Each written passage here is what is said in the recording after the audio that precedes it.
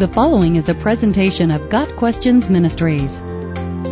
What should I do with my life after graduation? The Bible is full of encouragement for us, helping us to understand how important we are to God and offering plain counsel on how we should live. The Bible helps us understand and make sense of our relationships, our work, our school, and the like. When confronted with natural times of transition, such as graduating from high school or college, changing jobs, or moving to a new community, we can have confidence that God cares and is attending to our needs. More importantly, we can have assurance that God draws near to us when we draw near to Him. The short answer to the question of what you should do after graduation is, draw near to God. But it takes a little context for that advice to make sense. It is okay not to have all the answers. Solomon, the wisest man who ever lived, raised many questions in the book of Ecclesiastes, answered most of them, and then offered a final conclusion about life.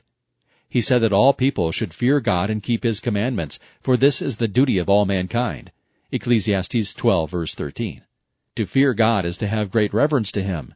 It is to approach Him like the King that He is, but also to believe that He is a loving Father. When we draw near to God through reading the Word and prayer, He reveals to us who He is and what He does. Then we can understand what His will is for the world and for us. By drawing near to God, we can learn what we should do next. Jesus invites us to understand what it means to trust Him. He says to us all, "Come to me, all you who are weary and burdened, and I will give you rest. Take my yoke upon you and learn from me, for I am gentle and humble in heart, and you will find rest for your souls. For my yoke is easy and my burden is light." Matthew 11, verses 28 through 30. He wants us to come to Him. He knows we are tired and anxious. He knows well enough to give us what we need. He uses the imagery of a yoke, a large wooden harness that holds two animals side by side, to help us understand that He is with us. A yoke enables two animals, oxen or horses or cattle, to pull together in the same direction. It is normal to have an older and wiser animal paired with a younger, untested animal, so that the older can carry the larger burden while teaching the younger how to succeed. This is how Jesus is with us. He makes our yoke light by pulling most of the weight Himself. Not only do we have this invitation to be with Jesus, but we also have been given freedom to live freely. We have been given the mind of Christ to help us make decisions, and we have been given the Holy Spirit to guide us and teach us. These provisions from God are intended to provide us with a knowledge of who He is and what He does, and to guide us in how we can respond. If you want to know about what you should do after graduation, consider the love of God revealed in His statements about who you are and who you are designed to be. You have been created by God with great care and wonder. All the days of your life are designed by God, and He thinks often and well of you. You have the fingerprints of God all over you, having been created as His workmanship, designed to do good works. So go and do. You have been designed to do good works for God's glory and to help other people. Consider this.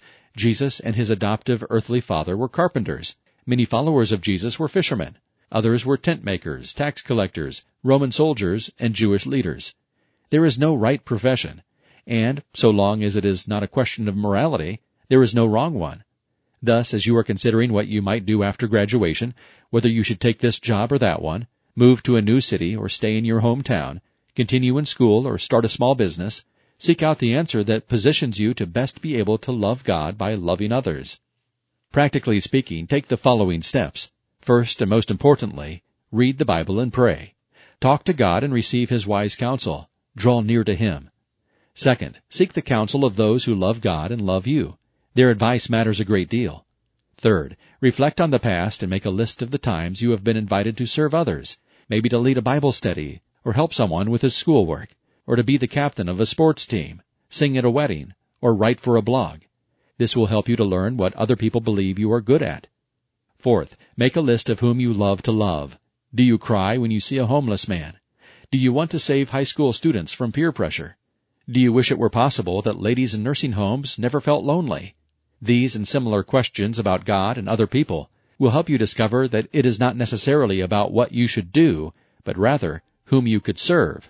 Somewhere in there is the beginning of the road you're seeking. What should you do with your life after you graduate?